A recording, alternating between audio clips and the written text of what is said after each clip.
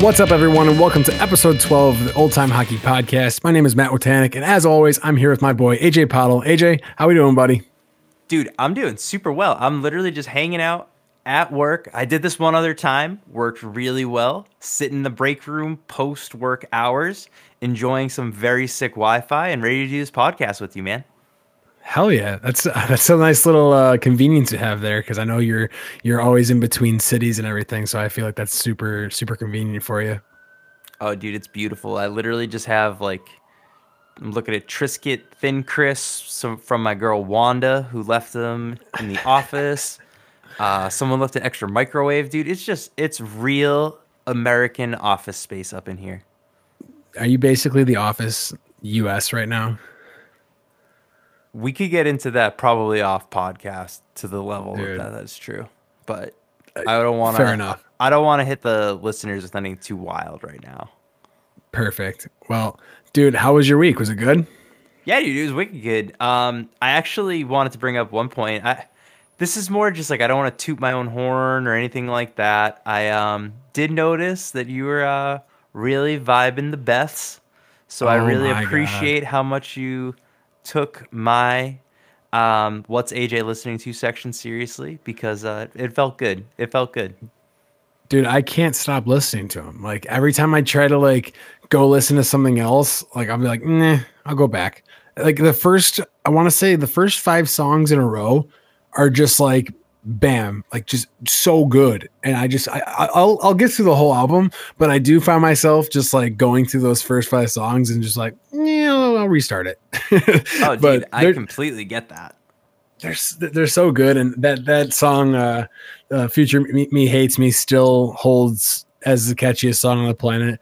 But yeah, definitely got to thank you again for that band, because I've just been pounding it in my brain. Oh, dude, yeah, no, it's my pleasure. And honestly, I've been super in music mode in general. I guess the only other really thing that happened for me this week was my band actually just announced we're going to be playing a show with Dangers next month. Ooh, which is pretty sick. Now, I haven't fully dove into Dangers. I know Dangers, and I think Dangers is really good, but people that I've been talking to are so excited. My friend Tom, that's his favorite hardcore band. So he was so fired up. They're coming from LA, they're gonna be stopping in Worcester, and we're very, very stoked to play with them. That's gonna be so sick. Very cool. I'm definitely on the same page as you. Have heard of them, haven't dove into them yet, but now that you're playing with them, maybe I'll give them a better listen here.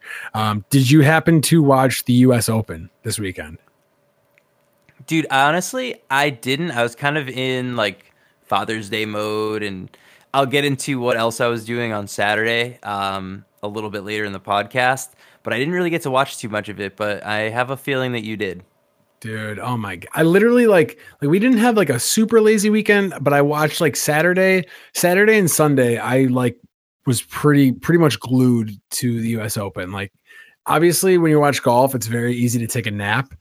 So we did take advantage of the midday naps during the earlier, times in the US Open, but I just got to give a huge shout out to Gary Woodland right now. That performance that he put on was absolutely insane. And I've never been so dialed into golf, as much as I was this weekend.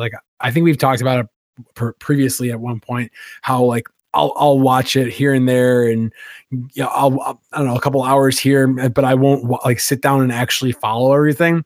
I don't know what got into me this weekend, but I was just locked in. The matchup between him and Justin Rose for the longest time was really sick, but then all of a sudden Brooks Koepka came in and he was on fire as well, and it went down right to the last hole. But I don't know if you saw any of the highlights at all, but there was a chip in par save that Gary Woodland hit on Saturday that fired me up to maximum limits. And then on the last hole to secure, he had a 2 stroke lead on Koepka, but so all he had to do was par it, and he just one-upped it and just did a 30-foot birdie. And I was just freaking out. So it was just really, really good golf. And it got me really motivated to get better at golf. I'll never be a superstar golf golfer, but I don't know. Watching golf that entire weekend, I was just like, yo, I want to golf right now and I want to be good because I'm sick of being so shitty. Dude, no, I totally get it. Honestly, I was most impressed when I checked out the highlights with the fact that it just seems like Woodland isn't really the kind of guy that usually can close this sort of thing out. Like, there were a bunch of statistics about him having like a really bad Sunday every time he's in contention. And then this time comes around and he like finally got over the hump. And like that kind of story, especially in something like golf where it's like you need something a little extra to motivate you and watch these sorts of things sometimes. Like that was it. That's it right there. Like you're not sure if he's going to be able to do it. And then all of a sudden he just actually comes through. And you know, you got to be happy for a guy that gets to do that for the first time. Absolutely. And that course is so tough. A lot of good golfers were just like getting eaten up. And it was like, I always find some enjoyment of watching professional golfers struggle. Cause I'm like, yo, I feel that. I understand how frustrated you are right now. But like at the same time, seeing just like unbelievable shot after unbelievable shot is just hard to compare to. So yeah, I had a blast watching that this weekend. Definitely. That's awesome. So I guess at this point, we're going to just talk briefly about the major topics we're going to discuss on today's podcast. Number one, we obviously have a brand new Stanley Cup champion, the 2019 St. Louis Blues. And, Matt, you can talk about this a little later, but your boy called it. Woo! That felt good. You sure did. Yeah. In other news, I'm going to banter for a minute about how dang difficult it is to ship and sell a drum set. And then it sounds like a nightmare. Oh, it's awful. And then Matt, I believe it is your turn to actually hit us with some sick tunes. So honestly, with that, what have you been listening to, my friend? Buddy, I'm gonna throw a horseshoe in the mix right here. I don't know if that's the correct term, but I'm running with it and I'm into it. I'm gonna change up the Spotify breakdown a bit this week, and I'm just gonna break down one band. But in the process, I'm going to rank their albums from my least favorite to my most favorite, and it's one of those bands where it was actually really, really difficult for me because I love every single album and I love this band until I'm dead in the ground. But with that being said, I want to break down Every Time I Die. You were alone when you came in. You'll be alone when you leave again. And in the middle is nothing to keep you around when it's time to go home. 'Cause everybody I lean on, since I don't trust myself. Buffalo-based, an extremely loved hardcore punk, crazy, whatever they want to do band. That's actually their exact genre. If you look it up online, I'm definitely not lying to you. But basically, I just want to give you all a rundown of their records. And I don't know, like, I feel like I've wanted to do this for a really long time. And I especially when, me and you breaking down our Spotify's and talking about music, because I've just been listening to them a ton this week. And I thought this would be really kind of cool and see what other people are listening, how their albums are ranked for them personally. But I'm just going to start it off right here. Least, and I don't want to say least favorite. I'm literally ranking it. Like I love everything they've ever put out, but I just like, if I'm going to listen to it, this is what I'm going to. If I'm not, that kind of thing. Like I don't want to say least favorite as in like this album's bad. You know what I mean? I don't know why I had to disclaim that, but whatever. So my least favorite, it's kind of fair because I didn't get into this album until a few years after the release. Obviously, I was still pretty young when this came out. But the Burial Plot Bidding War, that goes first here as my least favorite. It's still a good listen, but like I said, I didn't really get into Every Time I Die until Hot Damn, because I mean, even when that album came out, I was 11. So it was one of those things you like go back in the discography and listen to. But yeah, that goes here. Next is Gutter Phenomenon. And I feel like some people can agree with this one, but at the same time, I feel like I might get a little slack. There's definitely some cool songs on here. Obviously, Bored Stiff is so sick. But front to back, I find myself the least attracted to this one. I don't know like why specifically. But I felt like it was necessary to put it early in the list here. Next actually comes Last Night in Town. It was their second release. It's early in their career, but like seriously, some important songs came from this one, like Logic of Crocodiles and Here's Looking at You. two really, really sick songs, and definitely really showed what this band was going to be throughout their career. And those two songs, I mean, there's also like a few awesome, way more awesome songs on that album too. But those two really stand out to me as important bangers for this band. Now, this next one, I feel like I'm going to get some heat for, but this one is The Big Dirty. And that's like the insane part about this band, and the insane part of breaking down their albums right now, because like saying The Big Dirty is like my fourth least favorite album, or like my fourth favorite album. I don't know how you'd want to say that, but like that's crazy, because that album's flawless. But like as I keep going, I feel like this is just the best place for it. Next, I think X Lives goes here. This record came out in a weird time in my life, and I have a nice appreciation for it. Definitely a banger. Definitely some really, really good, important songs on it. And then next is Hot Damn. Could easily be my favorite, but like, sitting here and thinking about it again, I think it's appropriate here. This record was one of the first, if not the first records, like hardcore records I ever listened to at a young age. And it just still holds up so complete, like so perfectly. I actually was listening to it today. And I was just like, dude, this is insane. This album came out 16 years ago and it's still so sick. Now this is where it gets a little silly here.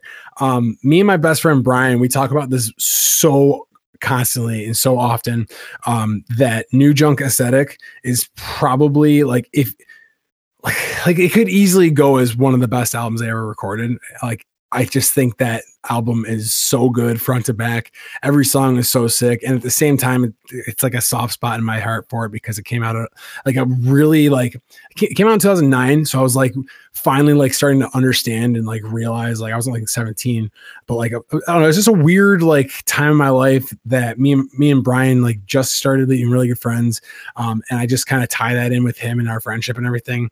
And like, as stupid as it sounds, but like playing Halo on Xbox, like we always listen to that. So whatever, maybe it's just a nostalgic thing for me, but that record still holds super true. Now these two right here are another little silly part. Low Teens, I think, is a close second for my favorite.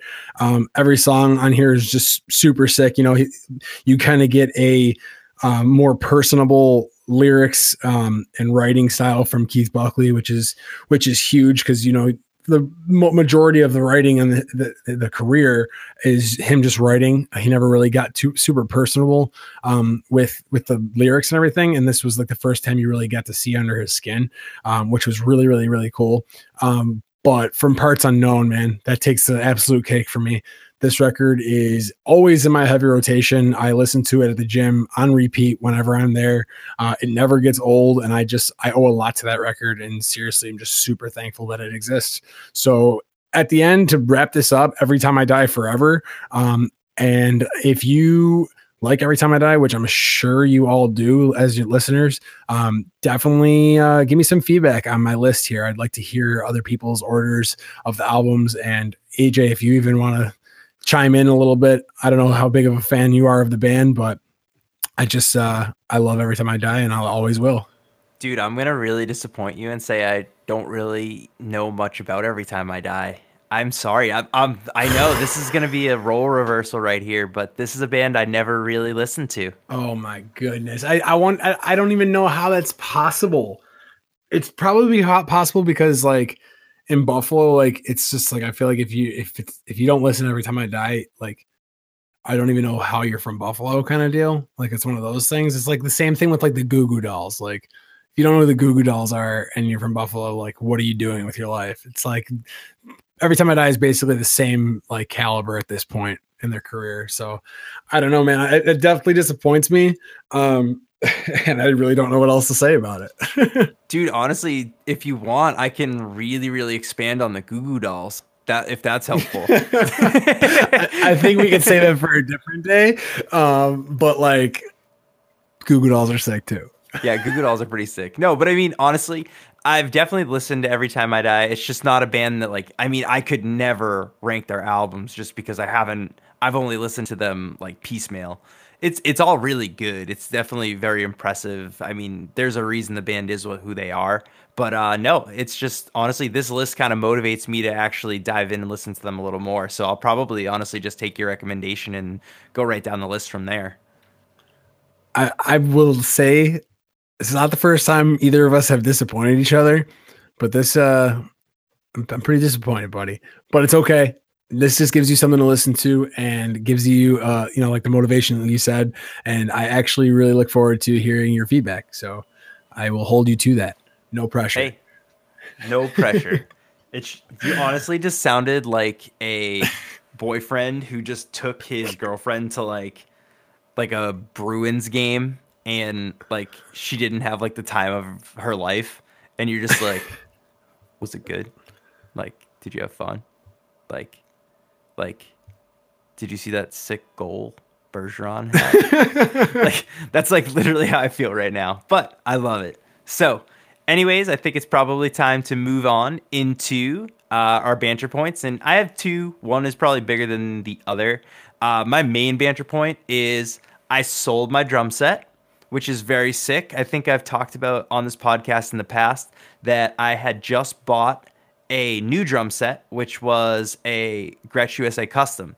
But I had a Gretsch Renown Maple that I really, really wanted to sell because it was completely irrelevant to me now that I had the right sizes and the sort of like upgraded version of it. Like the Renown's like kind of like a mid-level Gretsch for anyone that plays that particular brand of drum. But obviously like USA Customs are pretty high end.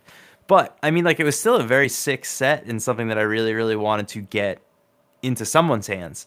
And finally got a buyer from California. Dug into it a little deeper, and it looks like it's actually just someone in California that is going to ship this overseas elsewhere.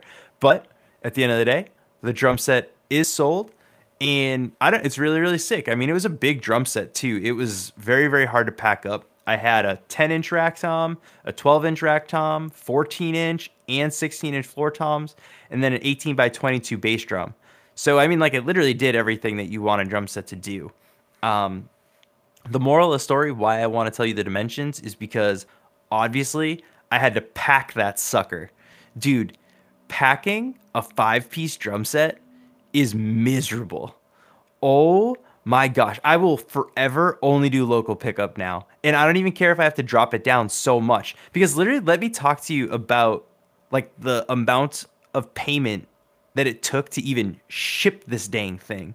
So I listed the kit for like 1,100, sold it for 900, then got another 200 for shipping. So I've got like $1,100 of play here. Went to the UPS store for boxes, casual $60 later, and this is just boxes. Then another 200 to ship one of the two boxes and 100 to ship the other. So I'm literally down like $400 from my $1,100, literally right off the rip, dude. And then eBay takes $100, and then like I get like a service charge of another $50.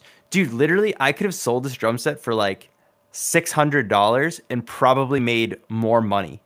Like, I don't know if I did anything wrong, but like, dude, I was talking to even like, I don't know. Obviously, we've talked about the band Foreign Tongues on this podcast.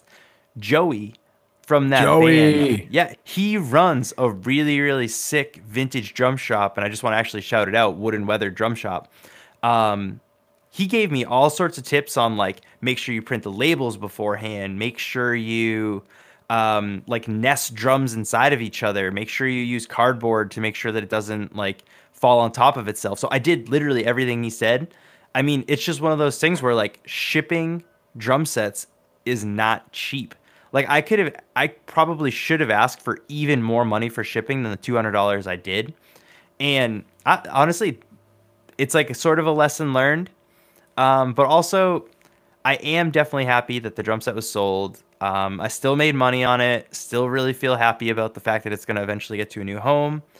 But yeah, honestly, that ruined my Saturday. I literally spent the entire day with my girlfriend's help packing that drum set up. Absolutely wild. Absolutely very eye-opening experience, to say the least. Yeah, that sounds like a nightmare. I remember, what did I ship that was a pain in the ass?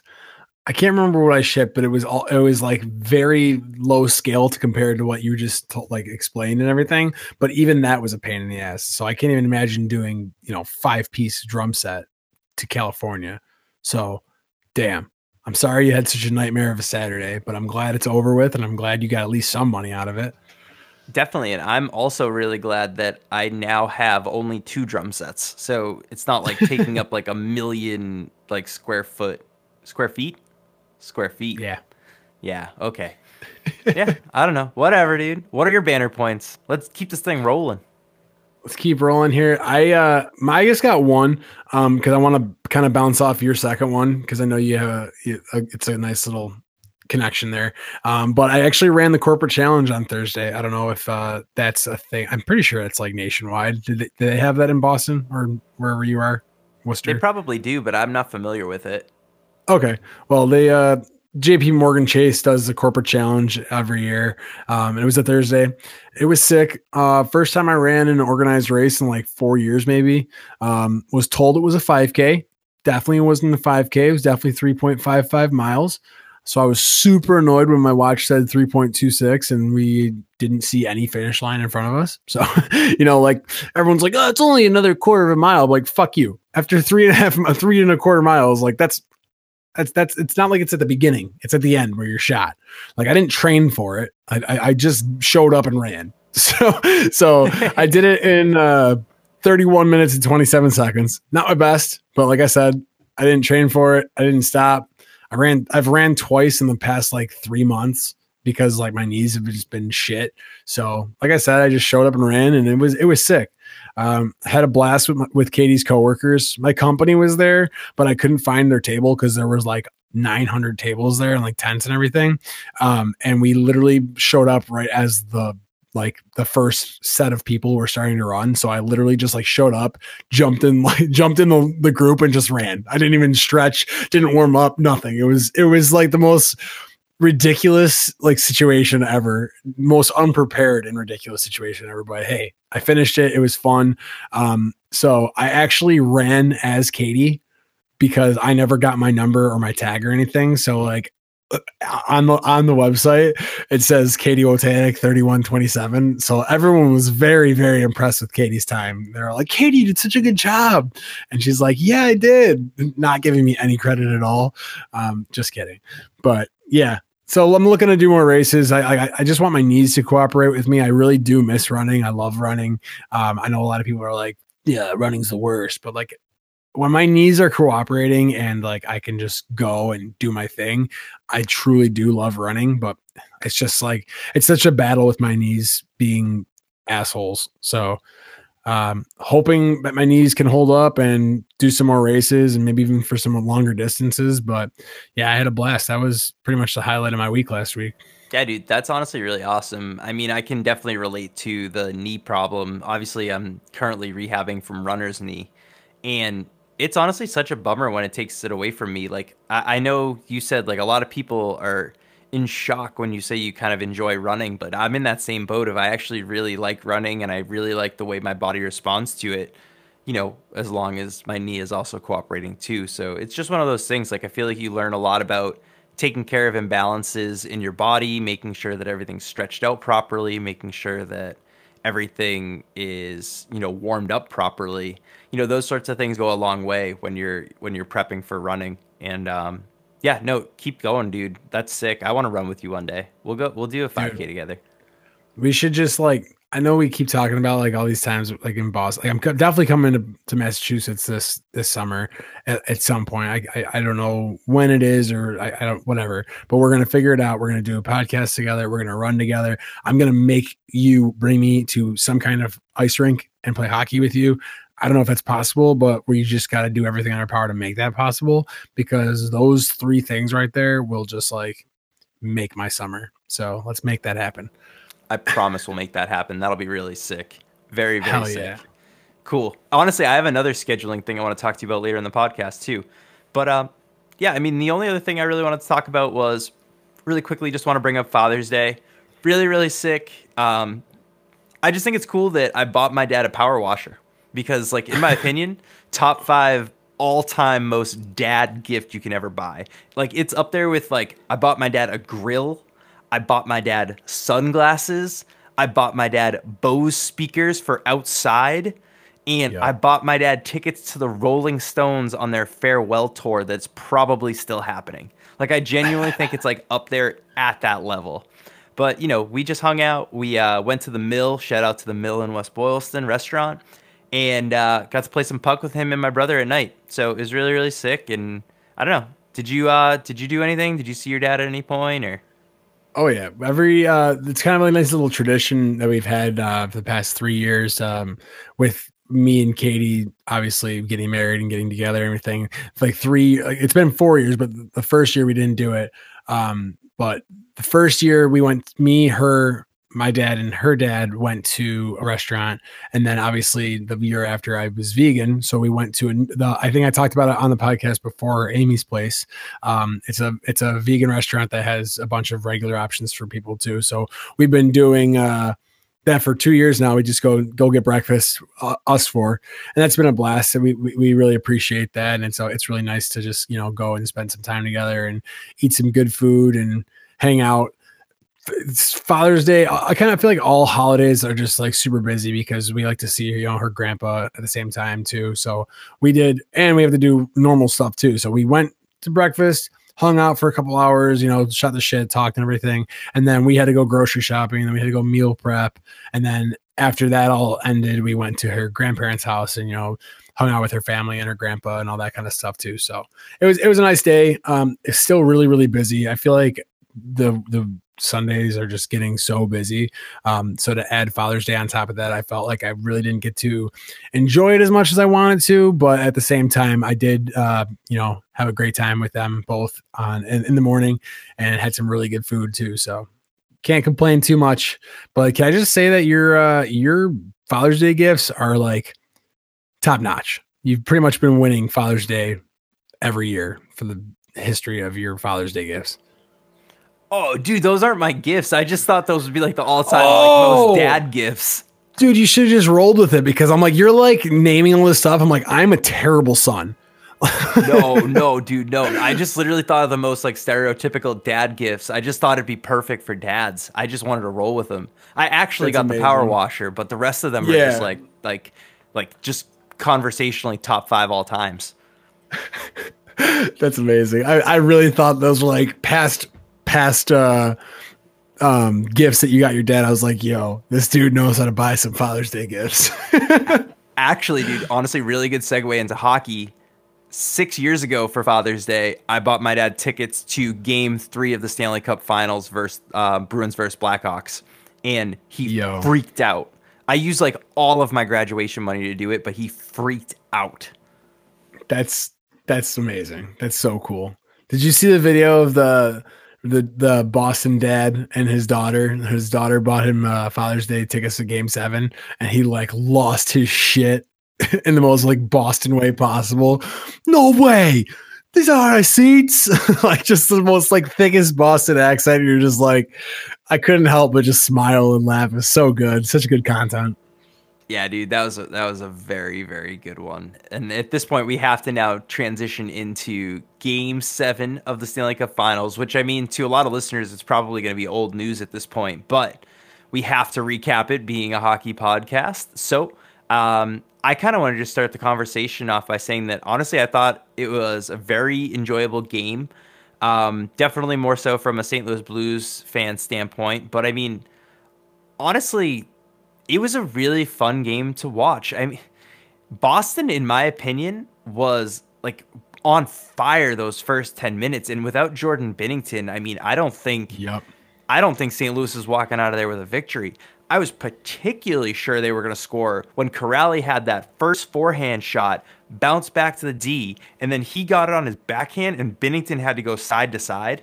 The fact that he got over it so easily and Corrali didn't get as much on it as I'm sure he would have liked to because it was on his backhand.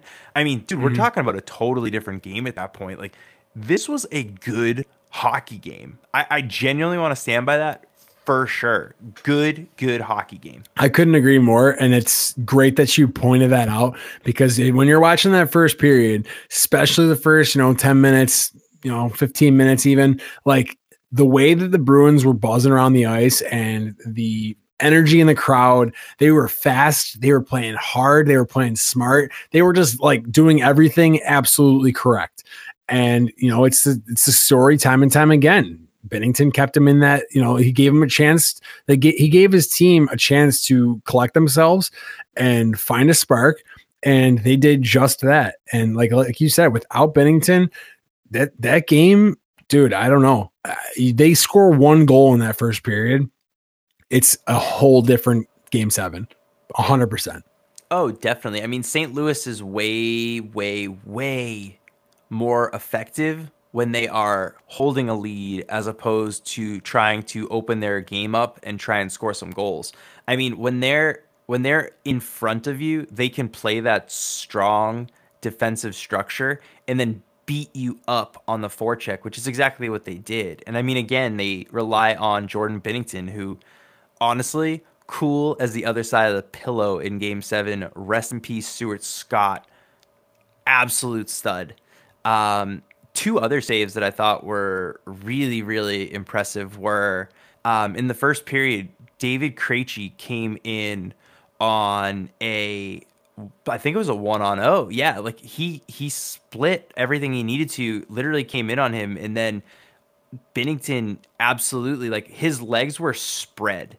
Like he could have gone 5-hole, and then Binnington got his stick down on Krejci. That was unbelievable. And then the other one I wanted to talk about too, that Joakim Nordstrom save in the third period. Oh my God. Oh my gosh. The flexibility he was in a full to get split over there, right? there. What's that?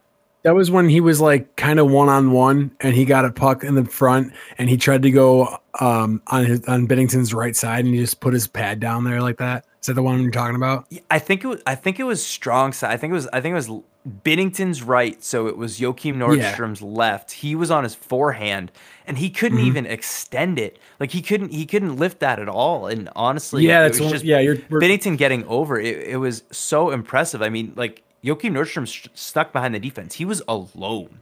He kicked the puck forward to himself, and he was fully alone. That's what it was. The kick. That was such a good, like that would have been, if he could have lifted that puck, that would have been a highlight goal for sure. But I mean, it turned in the other way. Like to be able to kick yourself that puck in that tight quarters, that high pressure, that was that on both sides, just to even have a shot and a chance there, it was so sick. But for Binnington to answer and get over like that, like you said, the flexibility on this kid was just insane to watch. He was so locked in, and that was like the biggest, like the most fun thing to watch in this game. I mean, there were so many points that you can say were your most favorite part about the game. Like, David Perron was it David Perron in the final seconds in the first? Right? No, it was Schwartz fed it back to Pietrangelo. I'm getting Game 6 and Game 7 mixed up.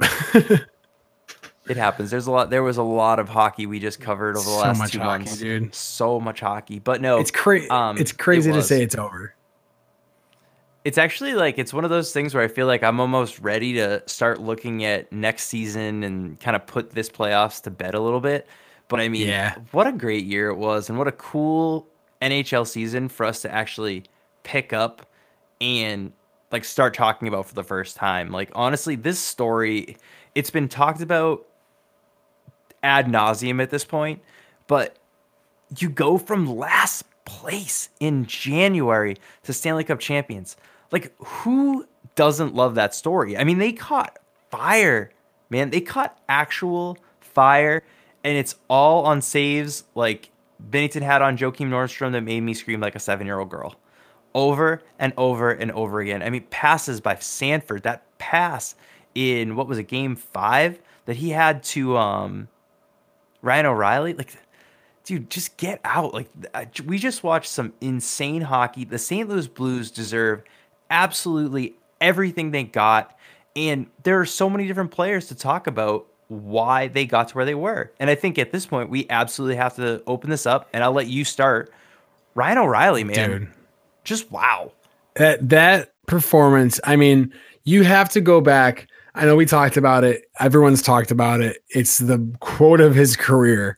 but you have to go back to him cleaning out his locker in Buffalo last year saying, I've lost the love for hockey. And if he doesn't say that quote right there, maybe he doesn't get traded. And this is a completely different year. This is a completely different team because I don't know, man. I don't see this team without Ryan O'Reilly doing the exact same thing. Maybe they do, but he was such a key point in this playoffs and especially in this just the entire season that if he doesn't say that quote at the end of the season last year, he doesn't get traded probably. Maybe, but who knows? But let's just say he doesn't get traded. This team is a completely different team. Do they bounce back from the fighting in practice? Do they bounce back from being in last place in January? Who knows? I don't think they do. And for Ryan O'Reilly to perform the way he did in the playoffs, we talked about him super heavily, and he was just constantly consistent. He contributed every single game, whether he's scoring or not. He's giving you 150% on the ice every single game. And he's one of those players that you cannot look away from. And he deserves every ounce of this Conn Smythe trophy that he received. I know I saw a couple people saying, oh, Binnington got robbed, this and that. But I'm sorry. Yes, Binnington was a close runner-up. If Ryan O'Reilly isn't on this team and they do what they did, Binnington's getting every single bit of that trophy. But you can't even possibly think that Ryan O'Reilly wasn't getting that Conn Smythe, especially after scoring in game. He scored the first goal. Like that kind of just sealed the deal. Like, I mean, in my mind, he was just absolutely incredible to watch. I'm so thrilled for him. And this leads right to my next little point here. Did you see how many times the Blues said fuck on national television? Like that was there an actual count? Was there a real count? I saw a video. I don't know how, because they did finally pick up on it and they turned that microphone off, because by the time that they finally figured out that they needed to turn the microphone off, it was like 12 or 13 times. Every single guy saying fucking right, boys, fuck yes. It was incredible. I mean, when O'Reilly lifted the cup, he was just like so clear as day, fucking right. And it was like, it made like, it's like the part about TV that like obviously sucks, when they have to censor that kind of stuff, you kind of lose the emotion. Obviously they can't be dropping F-bombs every 3 seconds when it's an all ages, a televised thing. But at the same time, it's 2019. That word exists. It's always existed. And it's just 100% emotion. And I was so stoked when I was watching them, pass around the cup. I was like, they just do not care at all right now. He even O'Reilly even swore in an interview on live TV, and he did the most Canadian perfect thing on the planet and apologized so just like, oh my God, I'm so sorry. I'm just so amped up right now. Like, I don't know if you saw that interview, but I watched that interview like 20 times in a row because it just made me laugh so hard. Oh, did you see that interview? It got me too. Okay. I think I saw it was like Hockey Night in Canada's Instagram. Dude, I was dying just because like their caption was perfect. It was like, Ryan O'Reilly swears on national television and has most Canadian response to swearing on national television ever or something like that. And it's like so true. It's like, oh my gosh, I'm so sorry. I didn't mean to. Oh my gosh, I was dying. It's so good. And honestly, just kind of like really makes you, I mean, for me, I had this in my notes, like over the course of these playoffs, I fell in love with Ryan O'Reilly. He's like the exact kind of player I like. I mean, like I love two-way centers. I mean, that's why I like Patrice Bergeron so much too. It's why I like Jonathan Toews. It's like two-way centers that can actually still score are by far the most valuable players in the NHL. And it's so cool to watch them operate. And he is just on another level. I mean, like we talked about this, I think in a previous podcast, like the video of all the training he does. And it is so impressive to like watch like mind and physical training occurring at the same time. Like, how hard must that be? Like, what he puts himself through? He's probably already working for next year. Like, he's probably so fired up. Honestly, he's maybe got 1 or 2 more days of party in him, and then he's going to be Yep. straight in the zone. I was going to say they're definitely in Vegas having the time of their lives right now. Because I did see that they went to Vegas like 4 days before the NHL awards, and everyone was like, "Oh my God, that city's going to be destroyed." Yeah, it honestly is. I feel like I've already heard some stories from it as well. It's pretty wild. But honestly, congratulations. They deserve it. It's so cool. I think we can finally make our way over to talking about a few. I mean, I know we both wanted to talk about Marchand a little bit, especially with that terrible, absolutely terrible, maybe the worst change with 7 seconds in the first period. To let Pietrangelo walk in and dangle top corner backhand, like that was. That goal was the deciding factor in my 100% honest opinion. Obviously, when you're trailing by 1, it's a close game. Trailing by 2, you're not out of it. But to be down by 2 in that fashion, to give up a late one going into the second, when you're preparing for the intermission down 1 goal, your mindset's completely different. And then all of a sudden you're prepared for that. You're like, okay, we're going to go in there. We're going to figure out what we got to do. We're going to fight back and we're going to figure out how to tie this game up. Oh, wait. Oh no, we're down by 2 goals. Like that's huge. And I really truly think that really, put the dagger in. I mean, obviously they had a lot of game to come back from 2 goals. It's not, but at the same time, I feel like it was just like a defeating second goal right there to have that happen. So what do you think was going through Marchand's head when he changed there?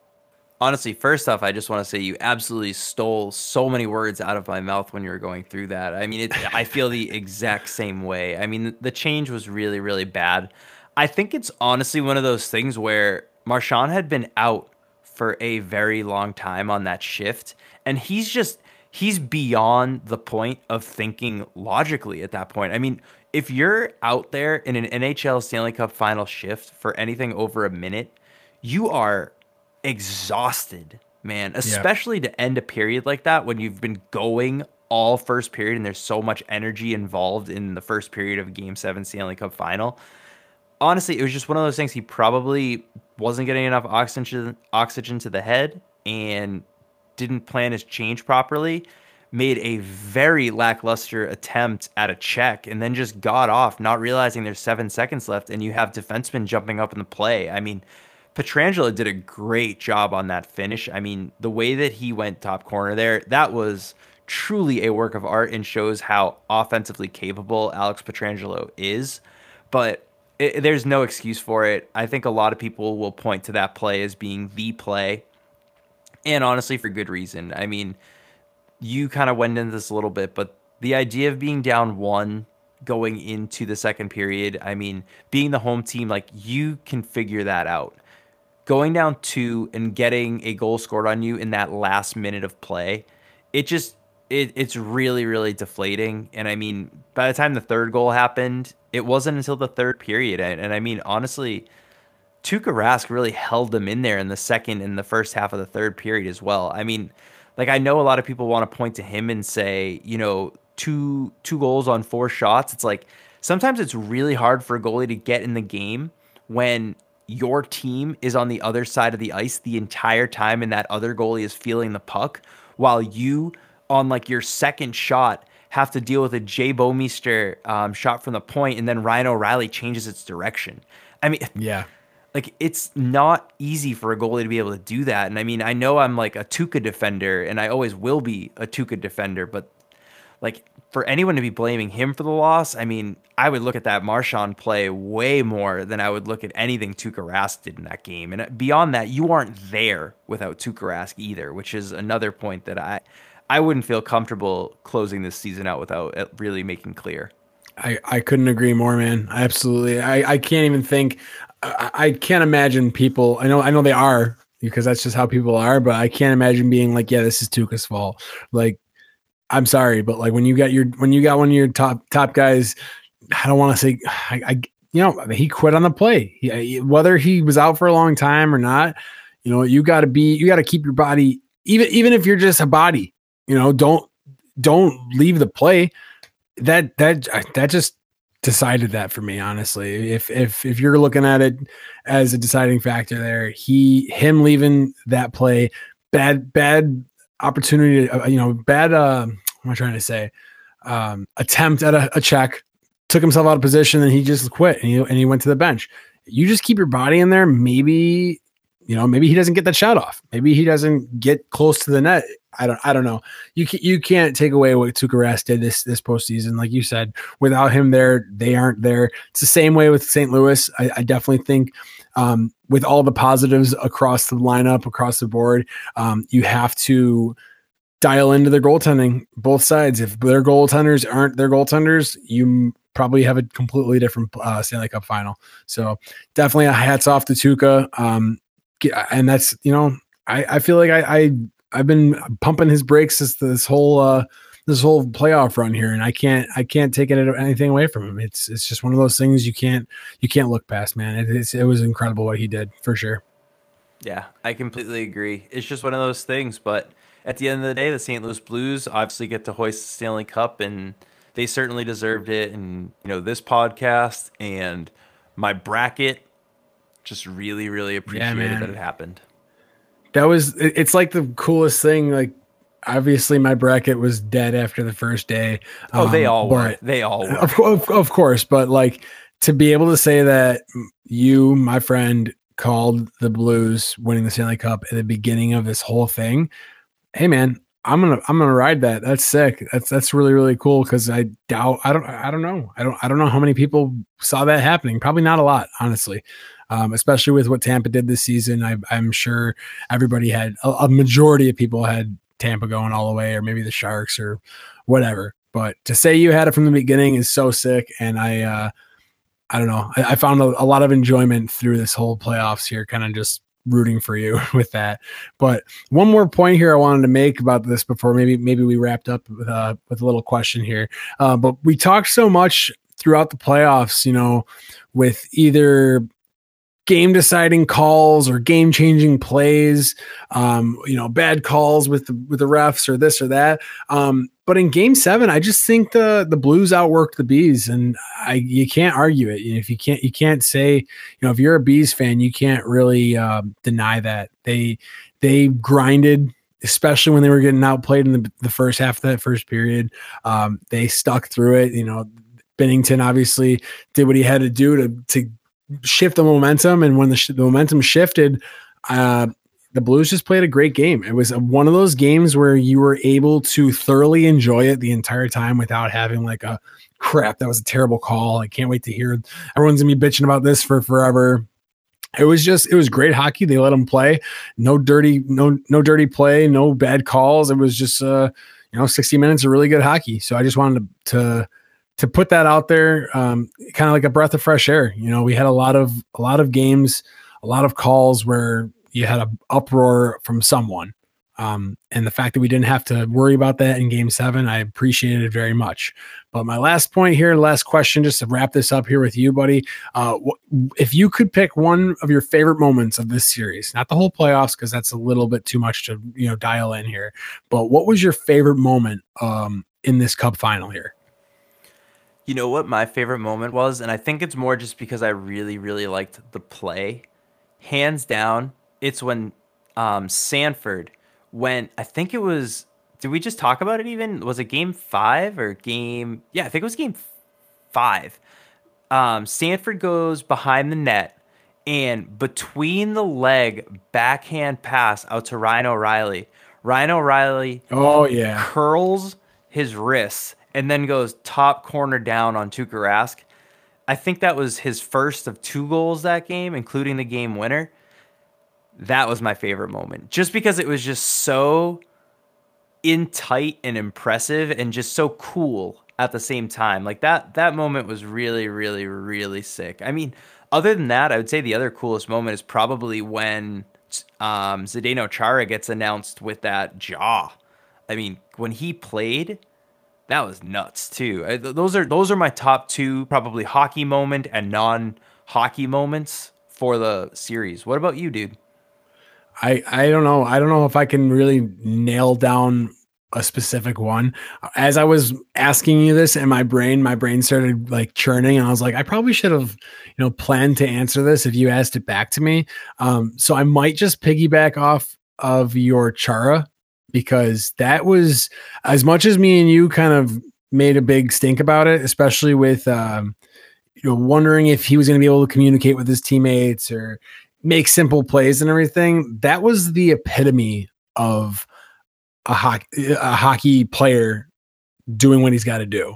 How many times you look across these sports, and either the NBA or soccer or football or baseball, whatever sport you're watching, and you see these players going down with injuries, and you're just like, dude, if you're watching hockey, you're not even, unless this person seriously can't walk or breathe on their own because of whatever situation, they're getting out there. Did you see the list of how many injuries the Bruins had after the playoffs were done? It was insane. We should have absolutely broke that down. I don't have it at my leisure right now, so I don't want to butcher it, but I know pretty much every player on that team was going through something, or Pasta re-injured his thumb. I remember we were talking about that the whole time, wondering like, I can't wait until that gets released. The list of injuries, it had to have been at least 10 or 11 guys. So, I mean, I don't know if St. Louis had the same deal. I didn't see a list come out from them. I don't want to say that having that list kind of surface was, this is the excuse of why the Bruins didn't win the Stanley Cup. Like, that's not what I'm saying. I don't think that's what the point of that was, because it wasn't a secret that they had some injuries and they had some serious ones, but these players were just playing through it. And that's what hockey is, man. It is giving your absolute all, no matter what. And you gotta just love that. Sacrifice your body for your team and your brothers, and I love hockey so much. It made me appreciate that Bruins team for what they were, as much as that pains me to say.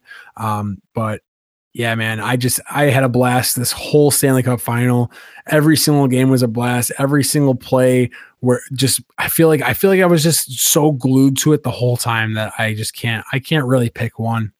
I had a blast, dude. Dude, I did too. You definitely nailed it. It was a great season. Really, really stoked we got to do it. Really, really stoked we got to see it. Congratulations to St. Louis Blues. But honestly, it's time to start talking about, in our hot fire round, the 2019-2020 season. So, dude, isn't that crazy that we can already do that? Like, we can literally just already do that. Hell yeah. I would say first thing we should talk about, just real quick, and we're just going to, like I said, hot fire these, not spend too much time on it, because obviously we don't want to be too short on time here, but the draft's coming up Friday. Oh yeah. Literally Friday. Jesus. The draft's coming up. What? Isn't that nuts how quick that happens? That came up so fast.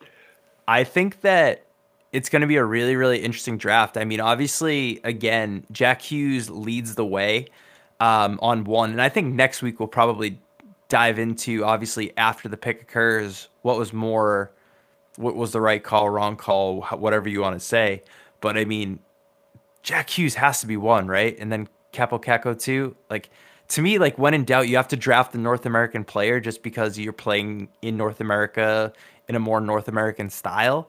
But Kakko looked insane too. It's going to be such an interesting draft. That's really all I wanted to say out of this.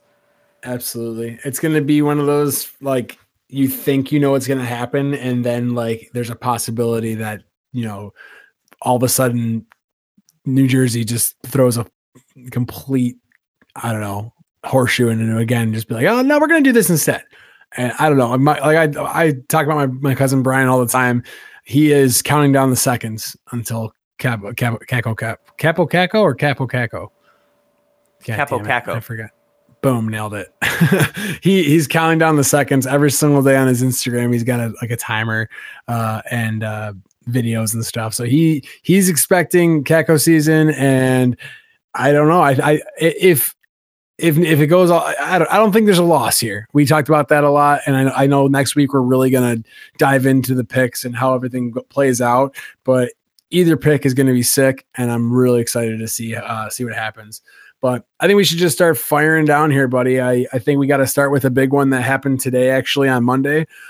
This is probably your biggest free agent name that was going to hit the market, and that is Erik Karlsson. He signed an 8-year extension with the Sharks. Locked him in, and they're really trusting the process with him. We hope he can stay healthy for a whole season to really see what this kid can do with the elite lineup that the Sharks do have. He's just been, bothered by his ankle. I really, really hope we can sit here and come in the next season and see a healthy Karlsson and see, the production that we know this dude can have. So I think the Sharks would have been silly to let him go. Locking him in for eight years, that's huge, man. So we hope that he can stay healthy throughout the contract, and especially, just get these Sharks a Stanley Cup. Any thoughts on that one? Definitely. I mean, they definitely paid the price for him. I read the contract's going to be north of 11 million AAV, which is, a very, very steep price. But he's obviously one of the best defensemen in the game. Definitely really happy for him. I hope he can find his health and, win the cup that San Jose desperately deserves. I think at this point, everyone's still kind of on the San Jose train, I think, a little bit. And, good on him for getting paid. These guys deserve the money that they get. Especially when you look at other athletes in other sports and how much less some NHL superstars get in comparison. So really, really happy for him. I hope that the contract lives up to everything it's supposed to be for San Jose Sharks fans, because how could you not think it will at this point? The player's just been phenomenal. Absolutely. So the next thing we wanted to talk about, just briefly, Dion Phaneuf was the first victim of a buyout. And honestly, this kind of makes sense. Los Angeles really has to do a major overhaul at this point. They're by far the oldest team in the league, and Dion Phaneuf was not making them any younger. It was kind of to be expected, but it's just one of many shoes to drop, I think. Did you notice that one? Did you see that one? Did you have any thoughts on it? I actually missed that completely somehow. So you're gonna have to definitely dive into this as much as you can. I know I did. The only thing I did see was someone. I don't know if it was a meme page or what, but someone's like, "Should Toronto re-sign Dion Phaneuf?" And that's literally the only thing I saw. That's the most Toronto headline I've ever heard in my entire life. Honestly, no, it's fine. There really isn't much more to say other than it occurred, and Los Angeles Kings are looking to create some level of cap space, even though they're going to get hit on Dion Phaneuf's contract in other ways. I don't know. We'll just see what happens. I think the NHL is better when the Kings are good, so I think everyone's kind of hoping for a bounce back from them for sure. For sure. It's been too long since they've been relevant. And it's funny because when they were doing really well, I was kind of like bitter. I always kind of find myself a little bitter when these, newer teams, I don't want to say newer teams, Kings aren't that new, but they've never really experienced a ton of like heartbreak, with Vegas last year, like 2 years, like, I don't know. I feel like they've definitely been, going through their trials now. And it's definitely time for them to be on the up and up. So definitely looking forward to see that. Hopefully that can happen. And we'll have to end up seeing where Dion Phaneuf lands there, because he's been a pretty good name for a while, but I don't think he just fit very well with the Kings. So moving on here, another West Coast team here. Hey, Dallas Eakins has been hired as the head coach of the Anaheim Ducks. I know we talked pretty highly last year about the mess that was going on in the head coaching position in Anaheim. And I think this is just a really, really good move and a good step in the right direction for the Anaheim Ducks. He coached the Ducks AHL affiliate in San Diego for the past 4 seasons, posted a 154, 95, and 23 record, sent them to the Calder Cup playoffs 3 times. So that's kind of something to look forward to. It's something to look into a little more as the season starts and the preseason and everything kind of comes in together, see how he's working with the team and how the players react to him. But honestly, from what they went through last year with their coaching problems and the intermits and all that. We didn't even know if they had a coach at some point. Like it was a mess last season. So this is huge for the Ducks. And this is another team you just kind of hope for the best. Hope they can become a relevant force again. They got too much talent on that team to really just not capitalize with it. So we'll look to see how that move works out for them too. Yeah, no, I completely agree with that. I think the writing was kind of on the wall for this one, so to see it happen is no surprise there. One other thing, this is just a quick note. Next year's schedule comes out on June 25th, so a week from the day of our release of this episode, which is so awesome. Matt, I want to plan trips. Like, we got to figure out, like, when the Capitals are playing, where they're playing. I want to figure out when the Leafs are in Buffalo, when Buffalo is in Toronto, when Buffalo is in Boston. Like, we got to look at all that. We got to look at literally all of that. I think that just fired me up so much that I wish it was hockey season. Like right? I didn't even think about that because I mean, when we started this, we were on the end half of the season. And obviously it might still be like hard to make all that happen, but if we plan ahead far enough to really, plan something out and make it happen, it absolutely will happen. I've only seen the Capitals play in Buffalo, so I would love to see them play somewhere else, regardless. But I would also, dude, I hate Buffalo Toronto games, but like I told you, I went this one. Yeah, we talked about this. Like, if you come to Buffalo for a Toronto Buffalo game, you're gonna leave a completely different person. It is. It's just, I'm not even exaggerating. It's like, especially because you're a Leafs fan, like it's going to be one of those things where it's just a whole different experience of hockey for you. So I think that has to happen this year for sure. Yeah, I just want to see which games are on Saturdays. Like if the Leafs play in Buffalo on a Saturday, dude. Another really sick thing, if the Capitals play in Toronto on a Saturday, now we're talking. That would be really sick. That'd be so sick. I'd be so into it. We'll talk about this off pod. Yeah, fuck, absolutely. That's going to be coming next week, and that's going to be awesome, and I can't wait to see that. That's crazy that it's already next week. But moving on, I got two little points here. I'll just kind of combine them because they kind of go hand in hand. They're both, talking about the Capitals. Obviously, I was pretty locked in on these two moves here. Carl Hagelin signed with the Capitals, 4 years, $11 million. I'm happy about it. I've always loved Hags. And I like what I did. I did like what I saw with him in the short time with the Capitals, at the end of the trade deadline and the playoffs and everything. I love his speed.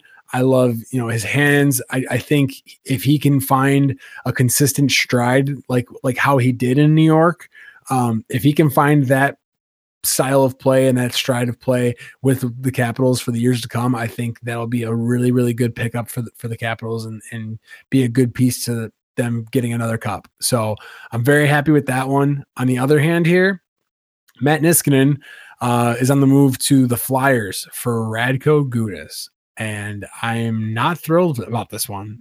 As a Caps fan, as a hockey fan, I don't care if I get heat for this. I think it's warranted. I don't respect Gudas as a player at all. I think he's a dirty hockey player, and I don't like the way he plays the game at all. And to already have a heavy hitting, controversial, disciplined Tom Wilson on your team, adding Gudas to the lineup doesn't seem like a smart move, especially when it comes to discipline. So, I could be sitting here talking about this, and it might end up being one of the greatest moves on the planet. I don't see that happening, but at the same time, I just hope that he comes to this team with an attitude of, hey, maybe this is my chance to, change the way I play or this or that. I don't know. Who knows? But at the same time, like when I saw this, I think I texted you. I was like, why is this a thing? I've always loved Niskanen, but I wish him the best. Obviously, Philly's making some huge moves. They're trying to become relevant, and they're trying to be a force back in like they were before. So I don't know. I wish Niskanen the best. I guess we're gonna have to see how Gudas fits in Washington, but it's definitely gonna be an interesting one.